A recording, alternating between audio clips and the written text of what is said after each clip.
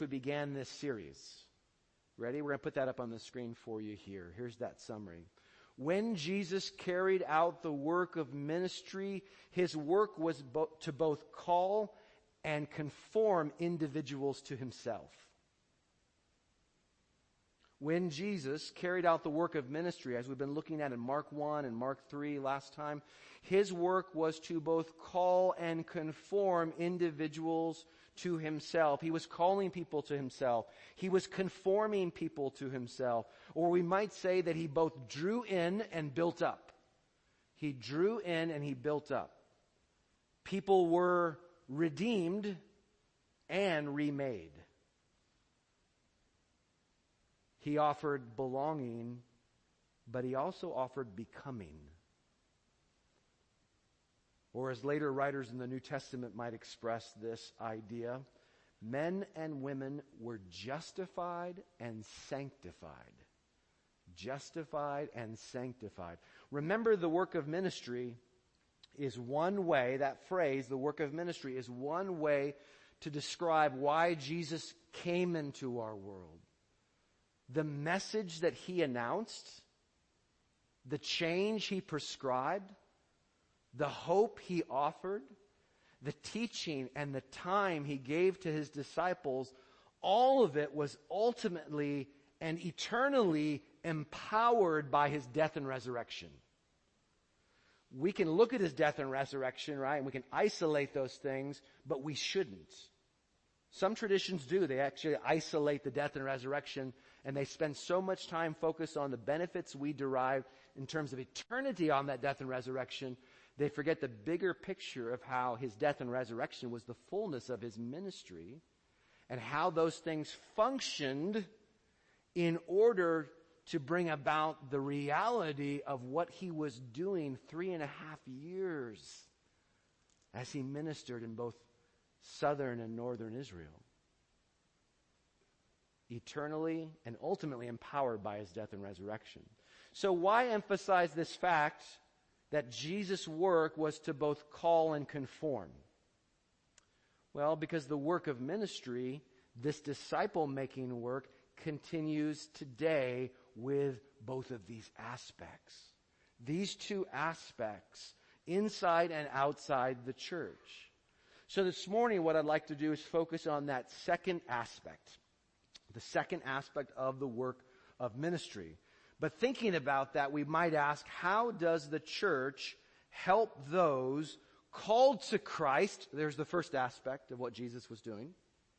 How does the church help those who are called to Christ become conformed to Christ? How does the church do that? Let me suggest that the most common approach, the one that if I were to do a survey of churches all throughout our country and maybe even around the world, if I were to do a survey of that, the most common model that's used within the church is this idea of, hold on a minute. The most common approach for doing this looks back to what Jesus did with the 12 and builds on the reality that some were appointed. So if I looked around at the world and I saw what churches were doing in terms of helping people become conformed to Christ, what the model would be built on, that common approach would be built on, is this idea, as we saw last time in Mark chapter 3, that Jesus appointed some. You remember that? Those men went on to become apostles. They were called apostles. So this idea that Jesus appointed some. Now, we know that this idea of appointment is something we see throughout Scripture. We know the Son, for example, was appointed by the Father to do the work of ministry. He was sent by the Father into the world. That He in turn appointed these men to do the work of ministry. We saw that. Furthermore, they would also go on to appoint others, evangelists, elders, right? We see that in the book of Acts. We can see them appointing others. Now, in this common model, those within the church who are appointed for the work of ministry are in general appointed to minister to the spiritual needs of the non-appointed within the church.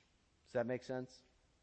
Those who are appointed within the church, this common model, are appointed to minister to the spiritual needs of those who are not appointed within the church. The non-appointed, we'll call them. So in general, in turn, those non-appointed within the church tackle all sorts of other important, God-glorifying, practical needs. Things like setting up chairs, passing out bulletins, caring for babies, providing meals, offering hospitality, and all of this in addition to faithful attendance and participation, prayer, financial support. And this is often the paradigm through which spiritual gifts are understood. The appointed are gifted to do these kinds of things, while the non-appointed are gifted to do these other kinds of things. Does that make sense? The appointed are gifted to do these things. The non-appointed are gifted to do these other kinds of things. But again, in this model, this common approach, in general, when it comes to the work of ministry in which Jesus himself engaged, the appointed, those appointed are those who give, while the non-appointed receive. And that, of course, brings us to a really clear-cut and critical question. Is this appointed/non-appointed model supported by Scripture? The answer is yes and no. Yes and no. Look with me at Ephesians chapter 4. If you've got your Bibles open there or your device open, navigate to Ephesians 4. We're looking at verses 11 through 16. Ephesians 4, 11 through 16. Listen here. Listen to how the Apostle Paul describes God's model for continuing the work that Jesus Christ began. Here it is. And he, that is Jesus, gave the apostles, the prophets, the evangelists, the shepherds and teachers. He gave them to equip the saints for the work of ministry, for building up the body of Christ. Or literally in Greek, just building the body of Christ. Building the body of Christ. Until we all of us attain to the unity of the faith and of the knowledge of the Son of God, to mature manhood, to the measure of the stature of the fullness of Christ. Notice what he's saying here, until we all attain. It's attainable. This is attainable in this life. Whatever he's talking about here is attainable. How do we know that? Look at the next verse. So that we may no longer be children tossed to and fro by the waves and carried about by every wind of doctrine, by human cunning, by craftiness in deceitful schemes. Rather, speaking the truth in love, we are to grow up in every way into him who is the head, that is, into Christ, from whom the whole body, joined and held together by every joint with which it is equipped, when each part is working properly, makes the body grow so that it builds itself up in love. Okay, so the first thing that we really need to establish after looking at that, and there's a lot there, I know that when we look at Ephesians 4 and those verses, really dense, really thick with details. The first thing that we need to establish, though, is that the work of ministry mentioned explicitly here, did you see it? Verse 12. Verse 12. That work of ministry mentioned here, does that correspond to what Jesus was doing? Is it something different? Or is it the same thing that Jesus was doing? Well, the clearest confirmation of that correspondence is found in verse 13, where the work of ministry is specifically described as resulting in what? Christ-like maturity. Do you see that? Christ-like maturity. No longer children, but we are to mature, to a mature man, as he writes here. So the work of ministry resulting in Christ-like maturity, isn't that what discipleship is? Isn't that the goal of disciple making? Yes, no. Yes, no. Yeah, that you would become like your teacher. Conformity to the image of your teacher. Isn't this what this is saying? That we would become more and more like Christ. We're maturing, and we're maturing in a way that's measured according to who Christ is. That growth. That's the same idea here. That's what Jesus was doing with his first disciples during his earthly ministry. Jesus' work was to both call and conform those disciples to himself. They were to become like him. Now, the second thing, the first one you're going to see there, let's put that up so we can look at it. This work of ministry is the very work Jesus was doing. That's our first kind of observation here. We don't want to see these as two separate things. They're really the same thing. What Jesus is doing and what Paul is prescribing here in Ephesians 4. Take a look at a second point here. This work of ministry gives special roles to some. That's the second thing that we should acknowledge about this passage. That in this passage just confirmed that truly there are those who are appointed by Christ for a special role in the work of ministry. We see that very clearly here. The offices are listed in verse 11. Apostles, prophets, evangelists, and shepherds. That's where our word pastor comes from. It means shepherd. And teachers. But the construction there in Greek can also be taken as shepherd teachers. Pastor teachers. Right? Combined. Just two sides of the same. Two words to describe really the same office. We would call that elder. We'd also call that an elder. Or an overseer. So those offices are there. It's clear from the context and many, many other places in the New Testament that these roles, or we could call them offices, are vital to the continuation of the work that Jesus began and empowered through his finished work. Why else would he appoint apostles? Right? Why would he designate those? They weren't his only disciples. They were disciples. But he appointed some for a specific role. We see that throughout the church, don't we? We see that throughout the rest of the New Testament. Now, building on those first 2 points, let me share another point with you here. What may be surprising to some is the fact that number 3, these special appointments are not described here as carrying out the work of ministry. Those special offices are not said to be carrying out the work of ministry, although I think that they are. But as we clearly read in verse 12, these offices simply equip the saints for the work of ministry. That's what they do. That's their job. I don't know what your expectations of a pastor are, but they need to align with this. This is what describes the function of something like a pastor teacher. To equip the saints for the work of ministry. Now, if we went back to chapter 1, verse 1 of this letter, and we kept reading forward, it would be obvious to us that the word saint, which means holy one, that's used 9 times in this letter, that it refers to every single believer in Christ. Every disciple is a saint, is a holy one. Contrary to Roman Catholic usage, right? That's not grounded in Scripture. What the Scriptures teach is that every believer is a saint. Talking about the whole church here. So the work of ministry is not simply the non-appointed receiving from the appointed.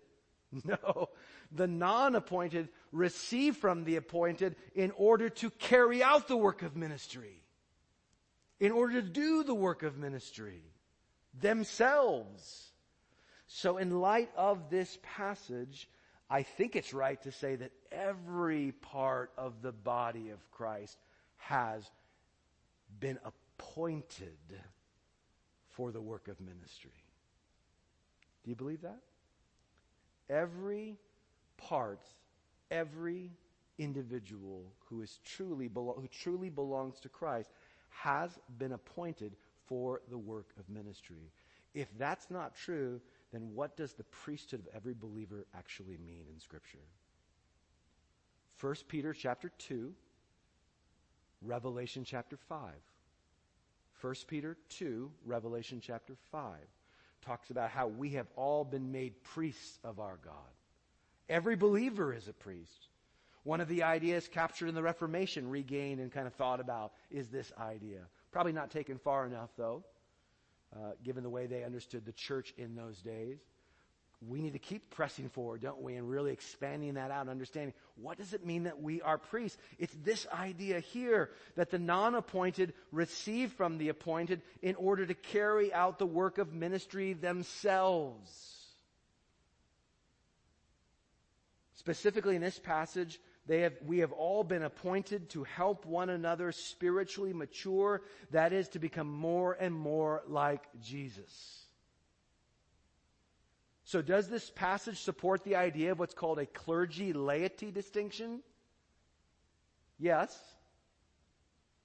But it's far, far less distinct than centuries of church history have led us to believe. Far less distinct.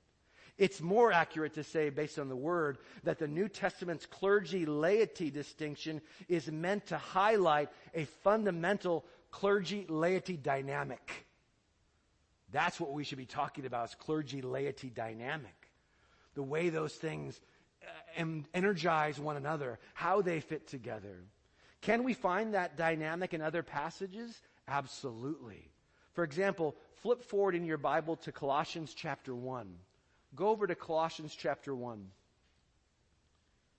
2 books over. Now, though Paul, in his letters, never uses the language of discipleship or disciple-making, kind of an interesting point that you can kind of think about, that the word disciple never appears in the New Testament after the book of Acts. But the concepts are all there, right? We've already seen that in this idea of maturity and the growing of a child to a mature man. That's how Paul often thinks about this. And you're going to see that again right here in Colossians chapter 1. Though he never uses the language of discipleship or disciple-making, it's clear that in verse 28 he's talking about that same calling and conforming mission that Jesus was about, that Jesus entrusted to his followers. Look at what he says in 1:28. Him we proclaim, Christ we proclaim. Him we proclaim, warning, literally admonishing everyone and teaching everyone with all wisdom, that we may present everyone mature in Christ. Now that sounds like a very good apostolic mission statement, doesn't it? That's what Paul should be doing as an apostle. Absolutely. He should be out there proclaiming, and he should be out there teaching and admonishing people that they would become mature in Christ, in all wisdom. But look 2 chapters, go forward 2 chapters to chapter 3, verse 16, Colossians 3:16. Listen to how Paul instructs these saints in Colossians 3:16. Keeping 1:28 in mind. This is the language he uses. He says, let the word of Christ dwell in you richly, teaching and admonishing one another in all wisdom. That's Paul talking to every person in the Colossians church, in the church at Colossae. He's saying to them, I told you what I was about, which was right, proclaiming him and admonishing and teaching in all wisdom to present every person mature in Christ. You need to take that word that I proclaimed and you need to let it dwell in you richly. And then as a result of that, what should you do with that word dwell in you richly? You should teach and admonish one another in all wisdom. Isn't that striking? He's using the exact same language that he used for himself in his own ministry in chapter 1, and he's turning around and saying, that is your job as well. That is your work as well.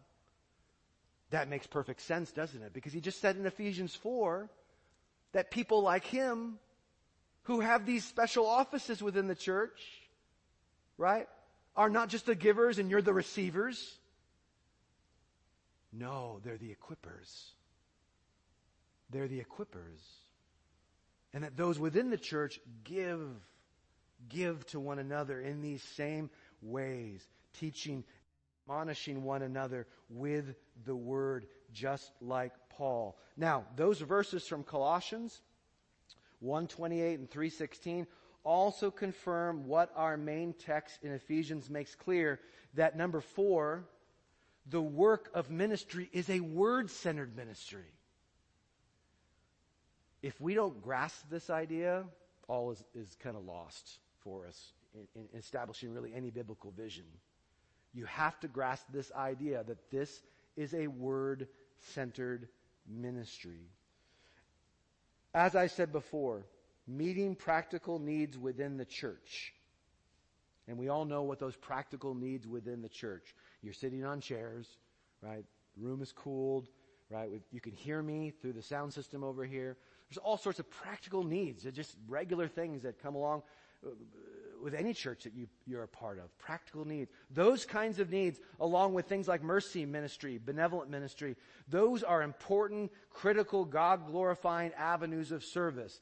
They can and they should support and they should complement and they should beautify and they should be vehicles for the work of ministry, but they are not the work of ministry.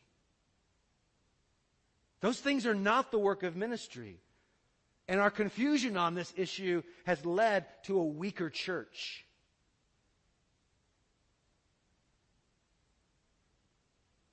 They are not the work of ministry. The work of ministry is the ministry of God's Word through every disciple of Jesus. The ministry of God's Word through every disciple of Jesus. Remember the language in Colossians. Proclaim. Teaching, warning, or admonishing. And in our main text here, in Ephesians chapter 4, our main passage, those are summed up in verse 15 of this passage, this chapter, simply as this phrase, speaking the truth in love. There it is. Paul has wonderfully brought together these ideas of word-centered ministry, and he has put it and compacted it in a beautiful little phrase. Speaking the truth in love. When you combine that phrase with the imagery, look at the imagery here in verses 15 and 16 of Ephesians 4, the imagery of lives linked together like parts of a human body. You know what? I can't think of a better phrase, speaking the truth in love. I can't think of a better phrase to describe what Jesus himself was doing when he labored relationally to both call individuals to himself and conform individuals to himself. We saw last time that he did that relationally, didn't he? Yeah, there were times where he's addressing large groups, but then he'd break it down, right? And then he'd break it down again. Smaller, and the deeper it went relationally required a smaller circle, didn't it? And this imagery just beautifully complements that idea. Speaking the truth in love. How lives linked together like interdependent parts of a human body. This is the same concept. Again, the glowing center of this truth that we are called to speak in love, the glowing center of that truth is the word that Paul proclaimed in Colossians 1:28. Him we proclaim. It's the word which was to dwell richly in the Colossian believers, or as Paul has already reminded us in Ephesians 1:13. Take a look here on the screen. Ephesians 1:13. Oh, there it is. This is from before. Colossians proclaiming, teaching, warning. Ephesians speaking the truth in love. Same ideas of word-centered ministry. But look at Ephesians chapter 1. He's already told them this when he talked about the truth. When they heard him say, hey, speaking the truth in love, what did they think about what truth meant there? He's already talked about the word of truth, which is the gospel of your salvation. The gospel of your salvation. So we might ask at this point, if this word-centered work of ministry doesn't belong to just a special group within the church, but to the whole church, to every disciple, then how exactly are the saints equipped for the work of ministry? How is it that you're equipped? for the work of ministry? Well, notice that every office listed in verse 11 is said to equip the saints for the work of ministry. We often just take the last ones because they're relevant to us. Like, well, we don't have apostles and prophets and necessarily evangelists in the church here. So, but all of these offices are said to equip the church. They're all said to equip the church. Well, how do they do that? Well, look back at 2:20. You can look back there. I'll put it on the screen too, just for those at home. Take a look. This is 19 and 20. But when you look back at chapter 2, verse 20, that verse is really helpful in reminding us that the apostles and the prophets equipped the church like the foundation of a building. That's how they equip the church, like the foundation of a building, built on the foundation of the apostles and prophets. I think that's another reminder that those offices have served their function. They no longer exist, right? They don't exist in this way. Is there apostolic work or prophetic work with a little a, little p? Probably still today. Yeah, those functions. But these offices were the foundation of the church. They don't continue to exist. But they serve that foundational function. How were they foundational? Because as we know what apostles are, we know they bore first-hand witness to the risen Jesus. To be an apostle, you had to have seen the risen Jesus. Right? And appointed by him because you were a witness of that. And the evangelists, how are they equipping the church? Well, they took that witness and that word far and wide as they proclaimed the good news. And what about the shepherd teachers, the pastor teachers? Well, what do? They help those who believe grow in their knowledge and application of that very gospel which was witnessed to by the apostles and brought by the evangelists. You see the progression there of those titles there? How they actually equip even us today? So not surprisingly, God's people are equipped by faithful pastor teachers with that gospel-informed word of God in order that they might minister in love with that same word. Remember the question, how are you equipped? Well, through the word-centered ministry of those appointed. For what? What are you equipped for? Word-centered ministry. That's why I would say that those appointed also do the work of ministry. It's just my unique calling, for example, the calling of Elder Christian, Elder Steve, is to equip you with the word so that you can serve with the word, to empower your word-centered ministry personally. Now again, go back. Is that what Ephesians 4 is saying? Go back and look over the text and say, are we really accurately drawing out of this? Because this does challenge us. This does challenge us. Because when we look around today, if we were to stop and look around today, have the saints been equipped? Has our church been unleashed to be what God designed her to be? Is the work of ministry squarely in the hands of God's people? All of God's people. All of you. Every single person who calls in the name of Christ. Is the work of ministry squarely in your hands? Is every believer engaged in deliberate word-centered ministry? A ministry of personal disciple making? Does every disciple understand their calling in this way, to be like Jesus in this way, and to take their cues from how Jesus himself made disciples because we are his disciples? We look to him and we learn from him what we should be doing, what we are giving our lives to, what we abandon all to make first priority in this world, like those first disciples who left those nets, who left those boats, who left even their father sitting there, probably scratching his head. Or do we still lean today toward that appointed/non-appointed approach? Which is really an active/passive model. Some are active, some are passive. Some give, some receive. Do we still think and talk and walk as if word-centered, disciple-making ministry was something only the gifted do. Now, are some gifted as teachers and evangelists? Yes, absolutely. But as with every gift, the gifted among us are meant to inspire and lead us as we participate in the work of ministry. Because I know that you wouldn't say to me, well, somebody has the gift of mercy. That's good. Whew. Thankfully now I don't have to do mercy. I don't have to be merciful to anyone because that person has the gift of mercy. Well, you're not being very merciful to me. Well, that's just not my gift, brother, sister. I'm so sorry. It's just not my gift. Well, let's not do that with teaching and evangelism, right? Let's not do that because that's not what the gifts are for. They don't give us a hall pass to some of us to say, well, I don't need to be involved in the work of ministry, right? I'm good setting up the chairs. It's fine. Is that a word-centered ministry? It's not. Can it be a word-centered ministry? Absolutely. If you're setting up chairs with a brother or sister some Saturday night or Sunday morning early and you're putting them out here, you can use that as an opportunity to minister the word to that brother or sister. The question is, do you have a disciple maker's heart? And what is a disciple maker's heart? It's the heart of Jesus. Because that's what he was doing.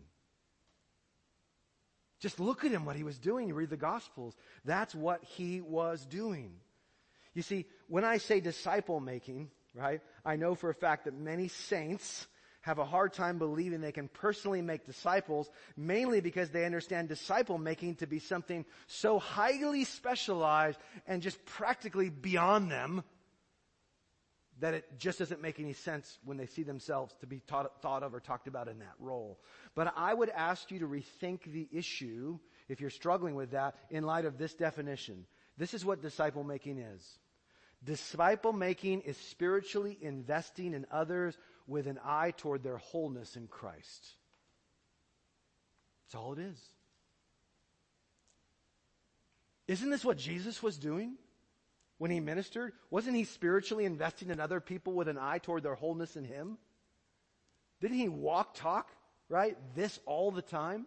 Come to me, all who are weary and heavy laden, I will give you rest. Learn from me, for I am gentle and humble in heart, and you will find rest for your souls. What is he doing? He's calling people to himself. He's spiritually investing in people. He wants them to find rest in him. What was Paul doing? Him we proclaim. Him we proclaim. Yeah, teaching and admonishing one another that we might present every person mature or complete in Christ. He's doing the same thing. And we're called to do the very same thing. This kind of disciple making, spiritually investing in others with an eye toward their wholeness in Christ. Isn't that what we see here in Ephesians chapter 4? When you consider the context here of this whole passage, verses 11 through 16, isn't that what speaking the truth in love really means? Isn't that what all of us need? Both receiving and making this kind of spiritual investment? I know that I need that. Spiritually receiving and making this kind of spiritual investment. Imagine what would happen in and through a church in which every single believer is on fire to be a blessing and is being blessed in precisely these kinds of ways. We know what would happen. It's right here in the text. Church growth. Right? You see in verse 15? Church growth. Is that where it is? Or is it verse 16? Verse 16 at the very end, the very last phrase. What does it say? The body grows so that it builds itself up in love. That's how a church grows. Is that it's like spiritual or numerical? I think it's both of those things. But clearly in the New Testament, the emphasis is always on the spiritual. It's not really on the numerical. Although that should be something that flows from that. Can you imagine that kind of church, brothers and sisters? So, if we stop there and we try to take this in, and it's a lot, how do we move in this direction? Right? If we need to actually kind of recorrect ourselves based on kind of church traditions and other things that we're used to, how do we recalibrate and recorrect things in terms of this understanding of the work of ministry? Well, the first thing that we do is we pray. We pray. Let me suggest 2 vision-infused prayers for you, okay?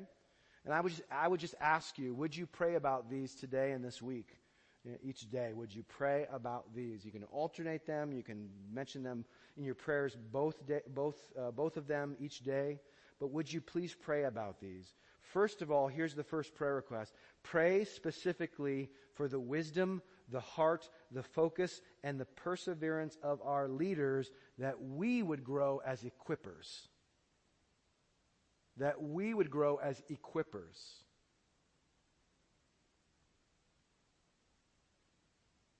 The wisdom, the heart, the focus, and the perseverance of our leaders, that we would grow as equippers. We are so grateful for your prayers in that way. Second, pray for your heart and the hearts of God's people, that this biblical vision would be fully embraced and each disciple would be eager to learn and practice this kind of spiritual investing. Pray for your heart. Pray for the hearts of your brothers and sisters, that we would be a church that would embrace this idea as biblical, and that we would be eager to learn it, to practice this kind of spiritual investing.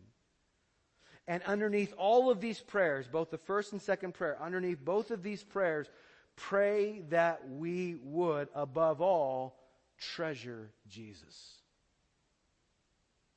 Pray that we would treasure Jesus. That our vision of Him would be renewed. That we would daily marinate in the beauty of His gospel. That we would daily strive to hear His voice more clearly. And as we do that, as we treasure Jesus, as we marinate in the gospel each day, as we look to Him, as we listen to Him, as we do that, may our motivation for this ministry, for the work of ministry, always be to please Jesus Christ to the glory of God the Father. That's what should be empowering us. Without that, the work of ministry distorts, right? It distorts into nothing more than a religious burden that somebody's putting on you, or it distorts into some kind of merit-earning ladder up to God. No. When we disciple others as daily disciples of Jesus Himself, we receive from Him what others need from us. When you disciple as a daily disciple of Jesus, treasuring Him, focused on Him, you receive from Him what others need from you. Your word-centered ministry is empowered.